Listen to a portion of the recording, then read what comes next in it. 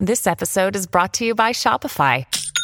Forget the frustration of picking commerce platforms when you switch your business to Shopify, the global commerce platform that supercharges your selling wherever you sell. With Shopify, you'll harness the same intuitive features, trusted apps, and powerful analytics used by the world's leading brands. Sign up today for your $1 per month trial period at shopify.com/tech, all lowercase. That's shopify.com/tech. It's very difficult to keep the line between the past and the present. You believe that someone out of the past can enter and take possession of a living being? We may be through with the past, but the past is not through with us. Welcome to The Next Picture Show, a Movie of the Week podcast devoted to a classic film and how it shaped our thoughts on a current release. I'm Keith Phipps, here with Tasha Robinson, Genevieve Koski, Scott Tobias. Here on The Next Picture Show, we believe that no film exists in a vacuum and that all culture is more interesting in context. So every other week, we get together to talk over a classic film and consider how it relates to a current movie, or in this case, a current television show. This week, we decided to put our troubles aside and take a vacation to a cutting-edge amusement park. So we packed our bags, put on our spurs, and decided to toss back a few shots of whiskey and take out some bad guys. And we enjoyed it so much, we did it twice. Although the first time, Scott had a really wimpy-looking 70s mustache. That was weird, right, Tasha? Yeah, that was weird. Nothing like his vibrant, manly facial hair of today. But I am surprised that you decided to focus on that detail rather than, like, the killer robots. For this episode, we decided to break a little bit from our normal format and look at the new HBO series Westworld, created by Jonathan Nolan and Lisa Joy. It's adapted from the 1973 film of the same name, written and directed by Michael Crichton. Both share the same essential premise. For the right price, visitors can travel to an amusement park that allows them to live out their fantasies of the Old West, hanging out in a saloon, betting the ladies of the house, shooting down gunslingers, etc. Both take strikingly different approaches to the material, however, most of them directly related to when they were made and the audiences they were designed to serve. Crichton's Westworld is a tight and tightly paced feature film. Nolan and Joy's series is suggestive, open-ended, and designed to play the long game with its central mysteries. A few episodes in, we've been introduced to dozens of characters and at least as many intriguing subplots, designed to leave viewers wondering where we're going to go from here. Looked at together, the two Westworlds reveal just how thematically rich Crichton's straightforward-seeming film is, as well as the changing desires of those interested in watching a similar story several decades later. So saddle up with us as we head into two different versions of the same dangerous place. Hey, it's Kaylee Cuoco for Priceline. Ready to go to your happy place for a happy price? Well, why didn't you say so? Just download the Priceline app right now and save up to 60% on hotels. So whether it's Cousin Kevin's Kazoo Concert in Kansas City, go Kevin, or Becky's Bachelorette Bash in Bermuda, you never have to miss a trip ever again. So download the Priceline app today. Your savings are waiting. Go to your happy place for a happy price. Go to your happy price, Priceline. What is your name? Gardner Lewis. Just got back from Westworld. Tell us how you liked it, Mr. Lewis. When you played cowboys and Indians as a kid, you'd point your fingers and go bang, bang, and the other kid would lie down and pretend dead. Well, Westworld is the same thing, only it's for real. I shot 6 people. Well, they weren't real people. What Mr. Lewis means is he shot 6 robots, scientifically programmed to look, act, talk, and even bleed just like humans do. Now, isn't that right? Well, they may have been robots. I think they were robots. I know they were robots. Yes, the robots of Westworld are there to serve you and to give you the most unique vacation experience of your life. Thank you, sir. And you, madam? Hello. What is your name? My name is Janet Lane, and I was in Roman World. What is the one thing that stands out in your mind about Roman World? Oh, well, I think it would be the men. I just feel marvelous. I mean, it's just a warm, glowing place to be. Thank you very much. Oh, thank you very much. Goodbye. Goodbye. Well, there are some of the comments of the people who just returned from Delos. Why don't you make arrangements to take our hovercraft to Medieval World, Roman World, and Westworld? Was it worth $1,000 a day? Contact us today, or see your travel agent. Boy, have we got a vacation for you. There's more than one way to get to Westworld.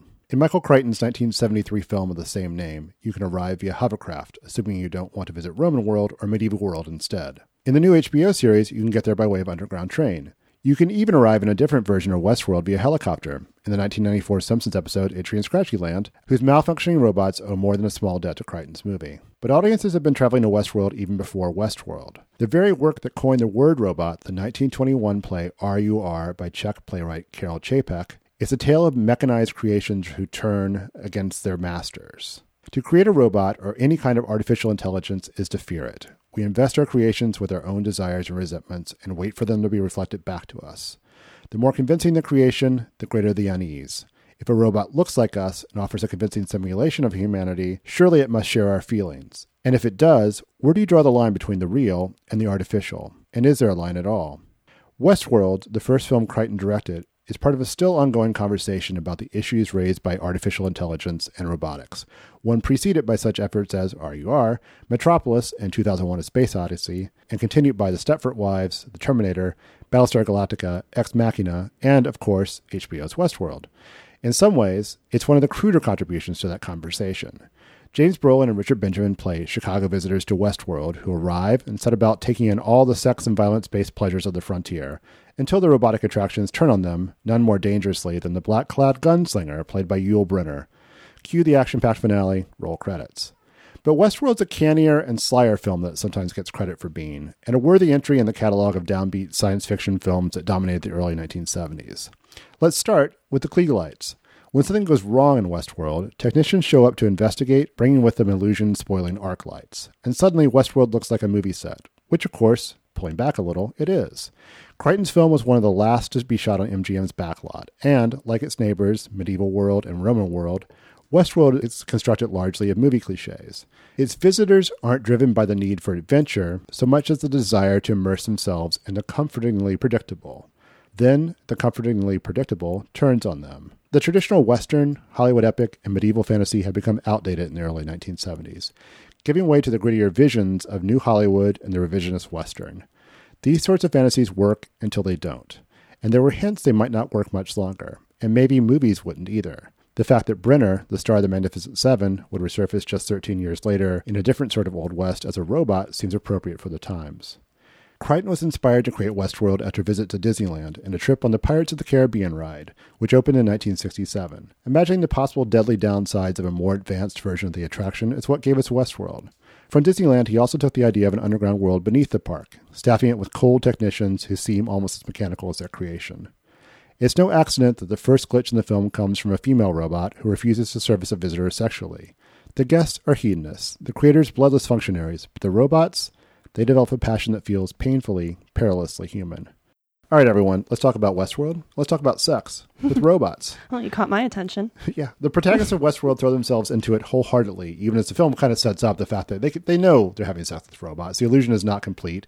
They have these hands that are make them less than human looking. And so it's apparently the only way to tell a robot from a human, which kind of a lazy conceit, I think, for this film in some ways, because it seems like if you can get the rest of a human down, you could probably get the hands down. But let's just go with it.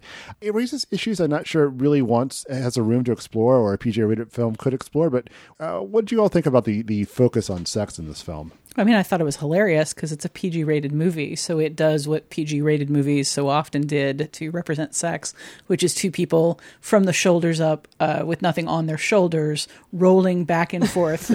Like they roll back and forth a lot.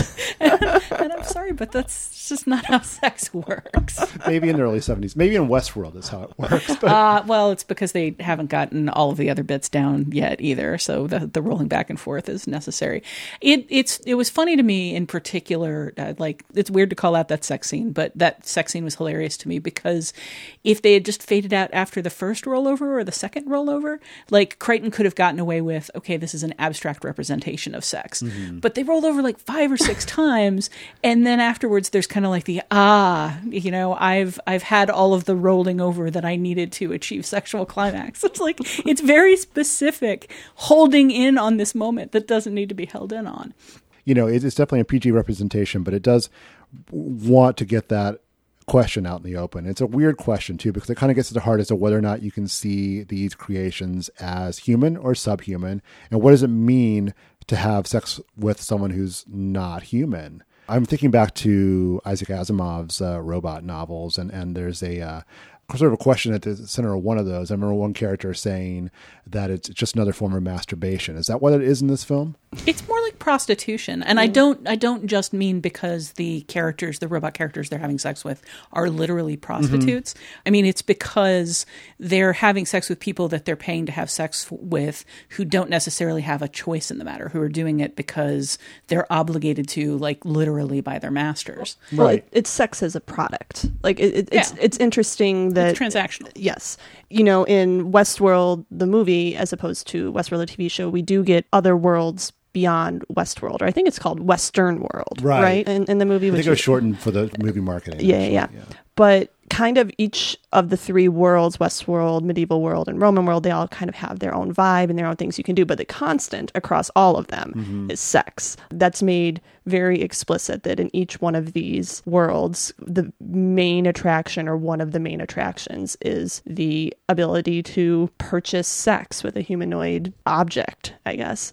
I think that is kind of an interesting way to look at sex. And I think by removing the actual human element, it maybe makes that an easier proposition, making it with robots. Yeah, that's why I don't really humans. get the idea of it being prostitution, because there's just, that seems like so intimate and so much of a two-way street. Masturbation seems like a much more fitting analogy. Sure, but I think it's kind of central to the film, and I think it's developing to be a central theme of the TV show, is whether or not that's the case, because the robots, if they become any kind of self-awareness, it becomes something different entirely. I mean, it's not necessarily the inciting event, but the first time we see a robot refuse, go to glitch or go against the desires of the guests are when the one sort of serving wench or serving lady in you can call her a wench. Okay, I'll call her a wench. We're going to get the E rating for this one, I think. For saying wench? Refuses the sexual advances of the self-styled king in Medieval World. And I don't think that's an accident. I think sex is sort of at the heart of what this film is doing in some ways. And it's sort of, it brings the question of whether these creatures are, have an agency and existence of their own, or if they're just machines. All those uncomfortable questions are kind of brought to the fore when you think about whether or not you're having sex with something against its will. I mean, I'll push back a little on the whole sex thing. The idea of these worlds, I mean, what unites them isn't just sex. What unites them is the idea of you're the client and you can have anything you want. And if what you want is to, like, eat all the food in sight, you can do that. If what you want is to murder people, you can do that. We just see less of those things because, well, one of them's less cinematic. I mean, we keep seeing people in Medieval World, like, sitting around the long tables, like, covered with trenchers, chawing on turkey legs, but that isn't as, well, sexy as sex. I mean, it isn't as appealing visually and cinematically as sex. So there's not enough people rolling back and forth during the feast scenes? Is that what you mean? I mean, I'm sure there's some people rolling back and forth under the table. Well, after all, it's a sybaritic world. But the emphasis verbally is whatever they want. Like, their pleasure is foremost, and whatever their fantasy is, these worlds exist to fulfill them. I think we just get more of sex because, it's transgressive and it's visual. I was just going to interject how annoying it is to have the whole turkey leg thing turn up in depictions of medieval worlds, because turkey is a New World animal. Well, I mean, I know it's like a Ren Fair staple, but I didn't DNA test the legs that they were waving around. It's possible they were large chickens. I don't know. Okay. Hell, it was possible it's that they're dinosaurs, and we've gotten to the Jurassic Park connection early. Tiny dinosaurs.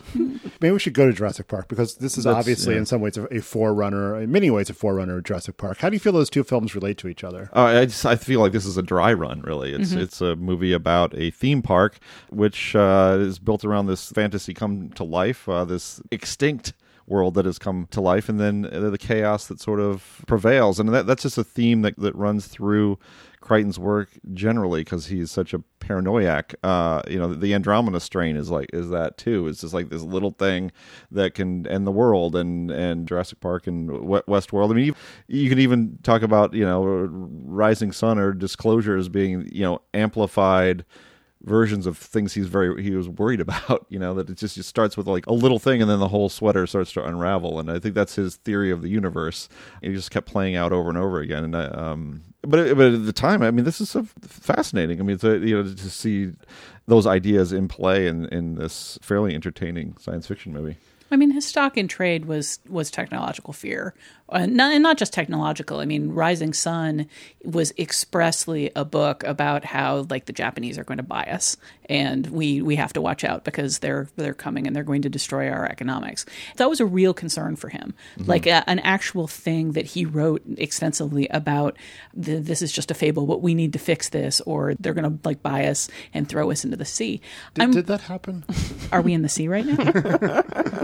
It is a little humid in here. Well, I would actually say, to not digress too much, we laugh about Rising Sun as being, this prescient vision that wasn't, but there's an element of it that was, which is the manipulation of images and technology to tell lies, and to there's a lot that you can see in there that is sound, has a lot of foresight into where we are now, technology-wise. I mean, you do have a point there. I think what made Creighton interesting was that he spun out believable technological futures. I mean, it is not hard to believe that if we created these complicated worlds for ourselves where we expressly let go of control, in both Jurassic Park and in Westworld, there's the idea that we've built something more complicated than we can control, and we don't seem to mind. We don't seem to care. The point is how much money we can make. The point, it goes back to Jaws. And yes, there's something dangerous going on, but what's important is that we're making money.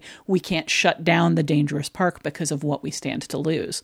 I mean, that happens in all three of those movies, that express idea of the pencil pushers saying, we don't care about chaos theory. We care about our reputation. We've got standards to maintain for the tourists. Yeah, like that's one of many direct links between the Jurassic Park and Westworld is we have to shut the park down. No, we can't shut the park down. The money, but I was kind of thinking, listening to you talk, that there's kind of a more abstract connection between the two is the use of technology and science to recreate a natural world, a false version of a natural world. I think one of the most interesting things about the style of Westworld, which I wouldn't say there is a whole lot of it there, but the contrast between the Western vistas, which are very kind of Hollywood set, but there are a few sets that look very much like the natural world compared to the underground, the very sterile beep boop layer of the control room. And that is something that we see in Jurassic Park as well. This very lush jungle island, and then this very high tech, full of flashing lights command center. There's a park that's for the visitors, and there's a park that's for the people who run it. Right. I mean, just like Disney World. As someone who somehow accidentally ended up downstairs once when I was visiting Disney World, it is sort of this vast. What I saw was a vast, sterile underground, not unlike this. Did you go down a manhole cover to get there? No, but I love that 70s technology too, and I grew up seeing that as the depictions of technology, so it still kind of looks impressive to me. I like how they're able to control the whole park just by staring at screensavers the whole time. Staring at screensavers and yelling numbers. I mean, there are so many scenes of people just saying, give me a 1-2 on 78. Okay, but we're going to be 4.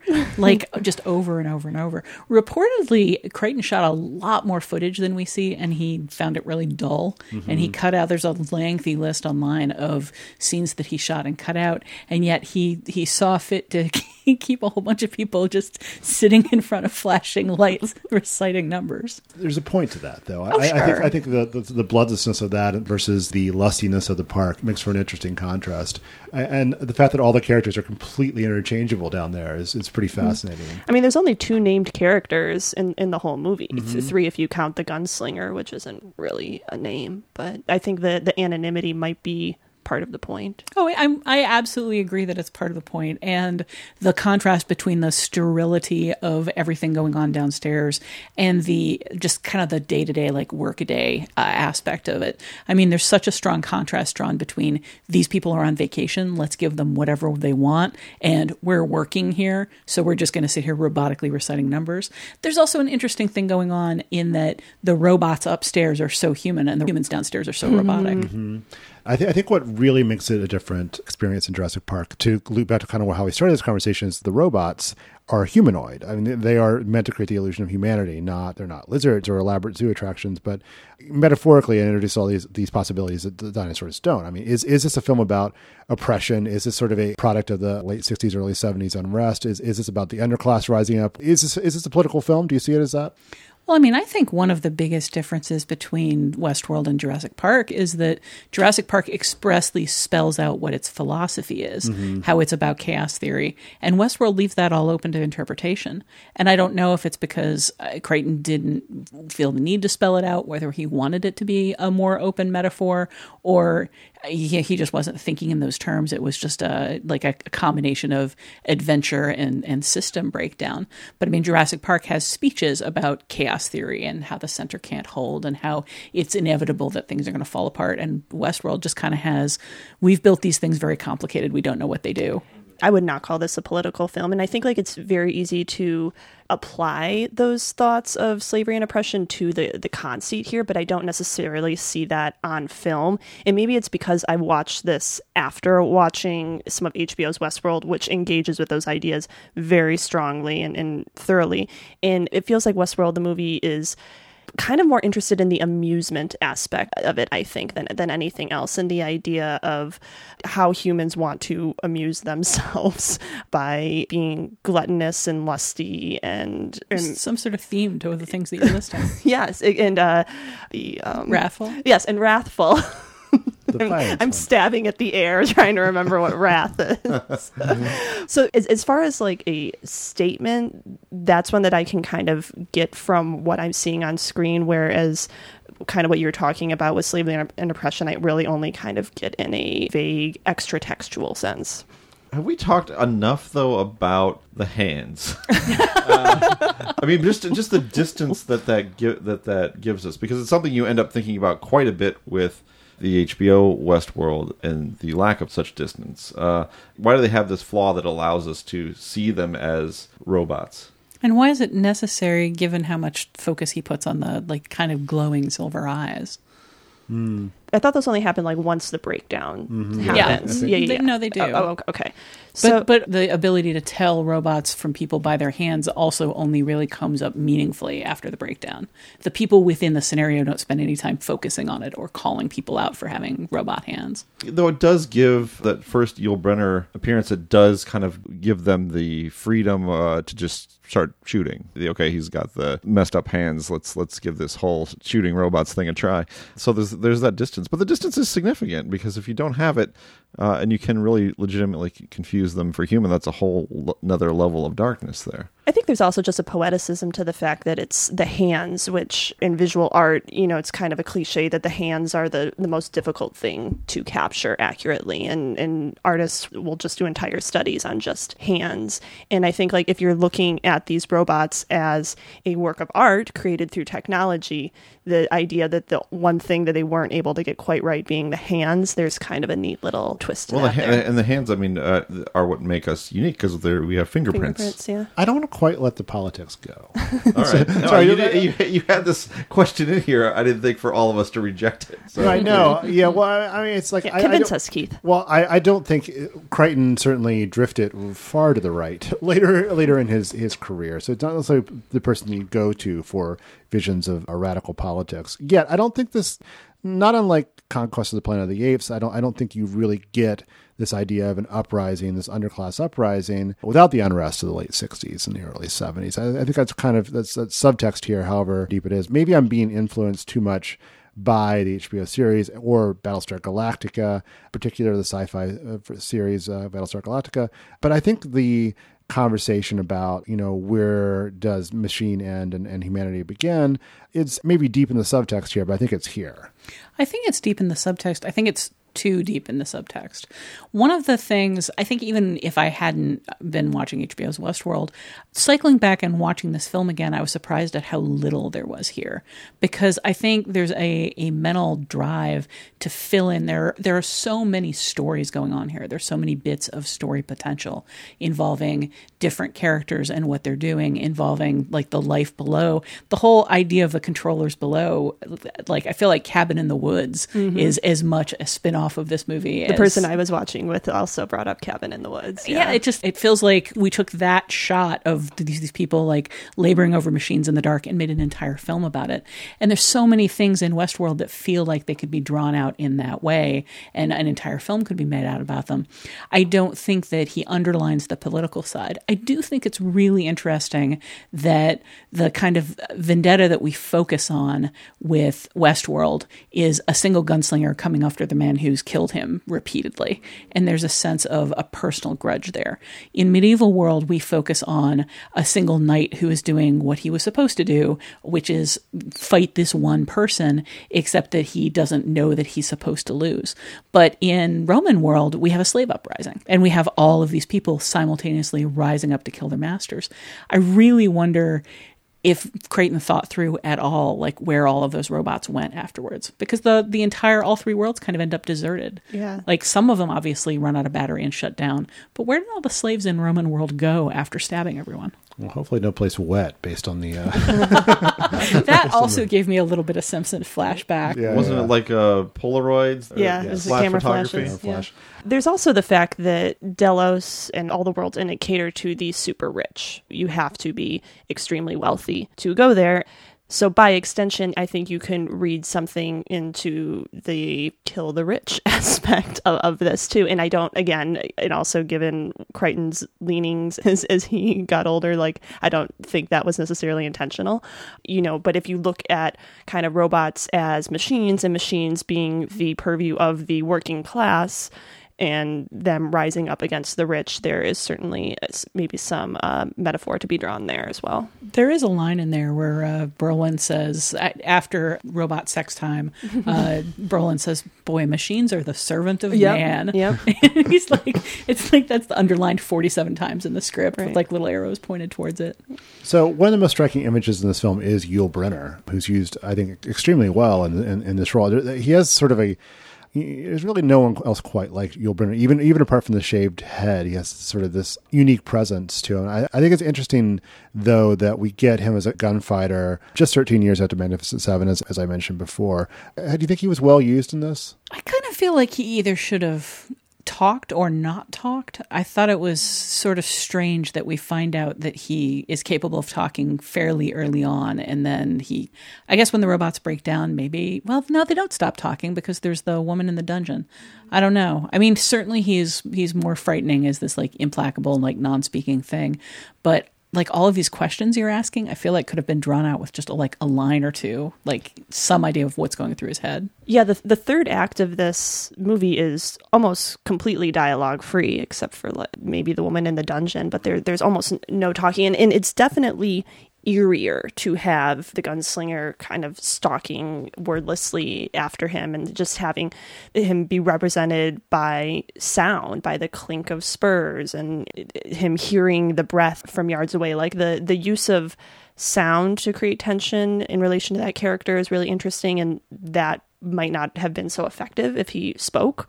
But I agree that it doesn't necessarily track with how he is presented in the beginning. But I think implacable is really the only word for his performance. And he does that very well, particularly in that final third. There is something very almost inhuman about his presence. And yeah, it's very effective. It seems like it strikes me that we have not mentioned the Terminator, this film, which that point of view that you get is lifted. I've seen that source, right? I've seen Terminator credited as like the first film to do that, but no, this is the one. Yeah. This was the first feature film to use digital image processing, right? And the first, like what we now think of as CGI, actually turns up in the not very good sequel Future World. Just a brief computer rendering of a hand and it was done by one of the early Pixar people. Well, even more so than the Terminator, though, John Carpenter says that Yul Brynner specifically inspired Michael Myers in Halloween. Like that is where the unspeaking, implacable, it doesn't matter how many times you shoot him, he gets back up, killer comes from. Like Carpenter watched this film and was inspired. And then Jason and Friday the 13th was kind of a ripoff of Michael Myers, and every serial killer that keeps getting up, no matter how many times you shoot or stab them ever since, can kind of be traced in their lineage back to those two. So, I mean, Westworld kind kind of gives us our horror movie serial killer idea. And that's really why casting Yul Brynner makes a lot of sense, because he's a very strange and powerful presence on screen. You can't really, I don't really want to imagine anyone else in that role. He was almost equally strange in Magnificent Seven. He just has a presence, and it's alien, and it's kind of, it makes sense that he would be a robot, but he also looks like a kind of a gunslinger. And when he gets to that Michael Myers phase in the last third, it's a very smooth transition from the Yul Brynner that we understand. He's also got just an amazingly terrifying smile. That when he transitions from the grim gunslinger to the pleased, I'm going to kill you gunslinger, it's really chilling. Yeah. We should probably talk about Crichton's direction, which is not bad. For a first-time outing, it's got some real interesting stylistic touches. I do really like that last third where it is daring to make it so silent, make it so relentless, and I think it works really well. And there's some really nice jarring imagery, like the gunfighter below ground. This traditional Western, figure out of Western movies, like these sterile hallways. I think that stuff works really well for me. I mean, the POV robot shots are really innovative and daring for the time, and he apparently went to a lot of trouble to get those shots. But I also just think he uses very simple special effects here very well, particularly the throwing acid in the robot's face and the way it slowly starts to melt and steam off. I mean, there's some just very convincing work here. And as Genevieve pointed out, the sound work here is really, really pretty effective. All of the long sequences down in the corridor where Peter thinks he's gotten away and then he hears footsteps in the distance. There was that one sequence where Peter is running through Roman World, through the courtyard toward the manhole, and there's just this kind of mechanical churning, thudding noise, and I'm still not exactly clear what that noise was supposed to be. It just kind of sounds like machinery breaking down, and it's incredibly unsettling. And then when he drops through the manhole, it just stops. But as far as kind of the little touches, two things. I really like the pilot's glasses in the beginning when the hovercraft kind of superimposed imagery on the glasses, but also just kind of from a narrative filmmaking perspective, the video that opens the movie, kind of just laying out the Delos through these kind of interviews of people coming out. It's kind of an odd entry into the film, but it does effectively kind of set up what could be a very complicated world and allow you to just kind of jump in. It also makes it established as a fairly tacky place. These aren't aspirational people. And there's another Jurassic Park connection too, because Jurassic Park also has kind of a cheesy little intro to what the place is like. What impresses me most really about this film, I mean, this is a first-time film, is that his instincts for pop science fiction and making these sort of hooky but also smart premises and making them work just as entertainment. I mean, it's really established early on, and he followed this film up with The Great Train Robbery. You ever see The Great Train Robbery? I haven't seen that one. So entertaining. It's like one of the most entertaining heist films you'll ever see, and it kind of gets buried a little bit. But he just has a way of getting you in with a very catchy premise and then keeping you there. I mean, this film is not Stanley Kubrick. It's not that. It's we argued a little bit about how much subtext really is here or is embedded here by Crichton. Maybe it's not that much, but I think you can see this film in the context of his entire career is fitting right in there. He's just such a good pop science fiction guy or a pop genre guy. But he gives you enough to sort of chew on as well, enough things to think about without going too deep. Crichton just comes up with some really nice images. The image of the broken Roman statuary with the water washing across it as we're making the transition into Roman world.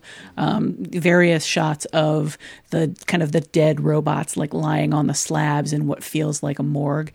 I mean, there's a lot of kind of generic, here we are in a Western shots, but there are also just a lot of really well chosen storytelling images. And I've also kind of got to shout him out for all the stuff that he cut. Reading the descriptions, it sounded like he wanted this to be a much more action-filled movie, and then he realized he didn't need any of that. Things like the bank robbery actually playing out in real time, as opposed to just there's shooting outside and our main characters kind of comment on the fact that they've got choices. They could be out there doing the bank robbery, or they could be inside having robo-sex. They make a conscious choice, and then the film sticks with them.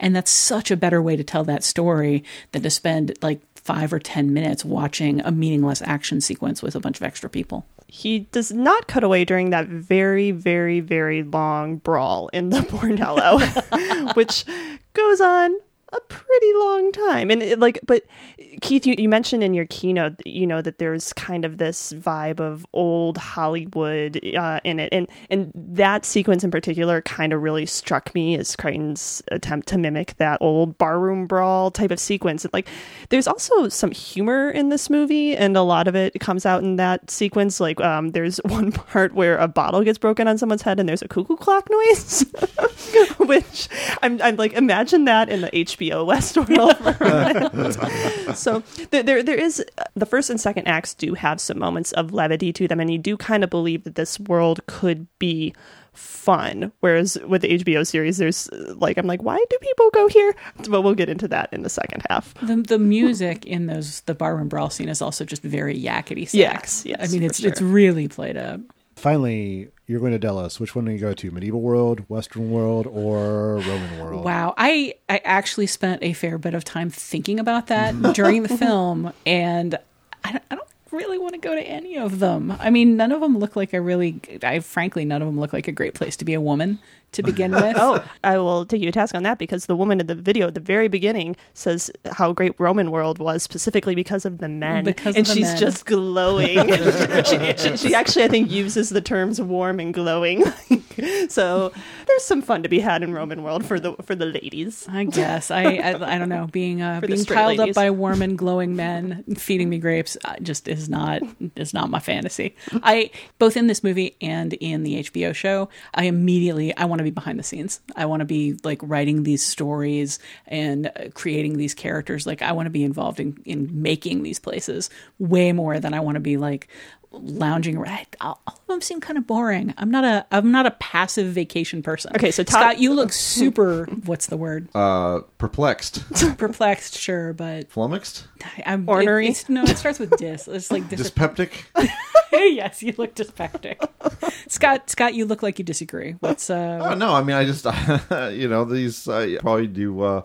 Westworld or Western world, sex and violence. You do love your violence. Yeah. Robo-sex or bank robbery. You see both. You can do both. Well, you can't do both. We see that in the movie. You got to make a choice. Right. No, I don't want to talk about it. All right, so Tasha's dead in the control room. Scott is. I'm just gonna say robbing a bank. Okay, thank you. And I don't know. I guess I'm at the feast in medieval world. Wow. Eating an anachronistic turkey leg. I studied medieval literature for a bit, and I think I would just be annoyed by all the anachronisms and inaccuracies. Those were some day glow medieval costumes there. And a really broad mix of periods, wasn't it? Yeah. And Westworld, I don't know. I think it would be too much excitement. I think it seems dusty. I think ultimately I would just go for the Delos equivalent of the all-inclusive and go with Roman world. Just kind of hang out and the buffet. Yeah, maybe. Splash around in the fountain. All those glowing warm men. The men mostly. No, splash around in the Harold Lloyd estate where it was filmed. I know, right? Well, we're very well-rounded. Guys, we can't go on vacation together. All right, well, while we work out our differences about vacation styles, we're going to take a short break. We'll be right back with some listener feedback.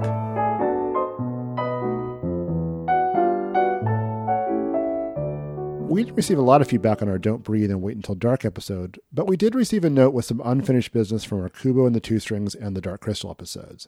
And we should warn this contains some spoilers about the ending of Kubo. Yeah, Christopher from Lexington, Kentucky writes of Kubo. At several points we have established that this film is largely about the power of storytelling, and I would agree with that assessment. However, I wonder about what that power is exactly and what its purpose is. I believe someone in the original discussion expressed certain reservations about the end of the movie, and I share those reservations, although maybe not about the exact same thing. My concern is that once the grandfather basically becomes the grandfather, the whole village bands together and tells him a story about himself. However, unlike the other kinds of stories that are told throughout the film, this one has a different feel, because it is not just a story, it is a lie. And so what are we to make of this? Is it okay to tell ourselves stories in order to make us feel better about ourselves and the world, even if they are complete fabrication? Does such storytelling/lying redeem us from the past if we cannot remember the past or simply refuse to acknowledge it? Are there ways in which storytelling can shape our identity to such a degree that our very identities become a fabrication? I'm reminded of Kurt Vonnegut's opening to his novel Mother Night, which reads, "We are what we pretend to be, so we must be very careful about what we pretend to be." Even though in the film, the villagers' intentions do appear good, I am still troubled by the idea that lying to someone about who they are so that everyone can live happily ever after is a good idea. I mean, I think I'm one of the people who protested the ending. I've certainly seen other people protesting the ending. And I think it is problematic because, yeah, there's a big difference between the stories that you tell yourself about yourself to shape your perspective in positive ways and the stories you tell about other people. And it really does feel very strange to me that they all gang up to forcibly recreate somebody else's reality. It's an unusual ending, but I liked it for that reason. I think it gives you something to mull over in a way that a more conventional ending wouldn't. I mean, it's sort of the movie kind of going all the way with the idea of storytelling being central to the human existence by actually showing how it forms a person's entire psyche. Yeah, I'm on that episode also not really loving the end, but I was thinking about what Keith said in that episode about it kind of being folkloric in a lot of places, and I think viewed through that lens, that ending maybe works in the idea of kind of curing or fixing the bad guy by giving him a new story. It doesn't necessarily work in a logical real world sense, but in a sense of it being, a fable or folklore, it's not as difficult to swallow for me. It's interesting because the ending of Paranorman is so expressly about, you have the power of storytelling. You can use the power of storytelling to put this ghost back to sleep. It's the way that we've always done it is like through this like very artificial telling her a story about who she is. And instead the protagonist chooses a different route and a much more daring route and a much more unsafe route and a much more interesting route. And then the end of the Box Trolls is about a character who's offered the version of the story about himself that he wants. Like they basically say to him, this is who you want to be. We'll let you be who you want to be. Do you understand that you're destroying yourself? And he chooses to destroy himself to pursue the ending, the vision of himself that he wants. So Kubo just feels off to me because it's so far off those guidelines, I guess, of how to do a really unconventional and interesting ending. So moving on to Wait Until Dark and Don't Breathe, Tasha, would you like to share some feedback we got from our Facebook page? Sure. A listener named Will wrote, "As always, I loved these episodes, but I thought you missed an opportunity to discuss how the films treat their female characters and how some of the gender issues haven't aged very well.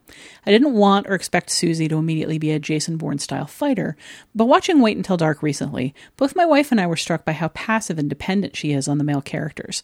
She seemed very naive and willing to trust men, first her manipulative husband, and then the strangers who barge into her life. In the second half of the movie, she's brave and resilient, but only as a last resort, and even then those qualities disappear almost immediately. The end, where she runs back to her husband, who seemed to enjoy having her depend on him, felt especially off. Why not have this as a moment for her to be strong on her own, or to run to Gloria, who actually helped her? Did any of you feel this way? How did Susie's role feel to you? It's also a nice contrast to Rocky's character in Don't Breathe. She certainly has more agency, but is also subjected to some skeevy exploitative treatment. Something of a 2 steps forward, 1 step back kind of thing. Did any of you feel this way about Susie in Wait Until Dark? No, I would say, would be my answer. I did not feel that way. I think she's in a situation where she is simply vulnerable. I mean, she just is. She's blind, and she does have to depend on other people, and she has to figuratively and literally feel them out to figure out whether they can be trusted or not. And she does it in a way that is strong and resilient, but it's something that she has to build up to based on the information that she accumulates over time. So I never really thought of her, in the terms that our listener expresses here. I mean, she does run to Gloria before she runs to her husband. Like their reunion is, I think, very touching and very front and center. But also, I mean, I have no problem with a weak or vulnerable female character if the whole story is about them finding their strength. I mean, this film is expressly about a female character who is very vulnerable and is trying to put on a brave face and trying to find her courage and having trouble with it. And in the end, it becomes a matter of survival, and she finds it. Not only did it not bother me, I thought she was a terrific female character. As always, we appreciate when our listeners share their thoughts and their recommendations. To reach us, you can leave a short voicemail at 773-234-9730 or email us at comments@nextpictureshow.net. We may feature your response on a future episode or post it on Facebook for discussion.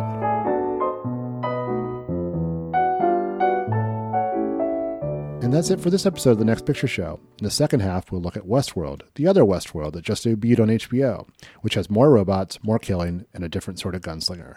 You'll also get to hear this. Even if they're balsa wood chairs and it's sugar glass, you get thrown out through a window face first after somebody punches you, you're going to get hurt. Like, are there heat sensors on the robot's fists? Look for that later this week. Or better yet, subscribe to The Next Picture Show on iTunes or your podcatcher of choice. Follow us on Facebook.com/NextPictureShow and follow us on Twitter at NextPicturePod so you'll always know when a new episode drops. Until then, take a moment to recover from the barroom brawl we all just enjoyed and join us next time.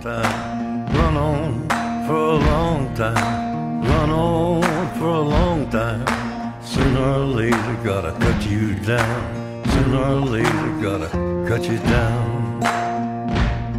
Go tell that long-tongued liar. Go and tell that midnight rider. Tell the rambler, the gambler, the backbiter. Tell him that God's gonna cut you down.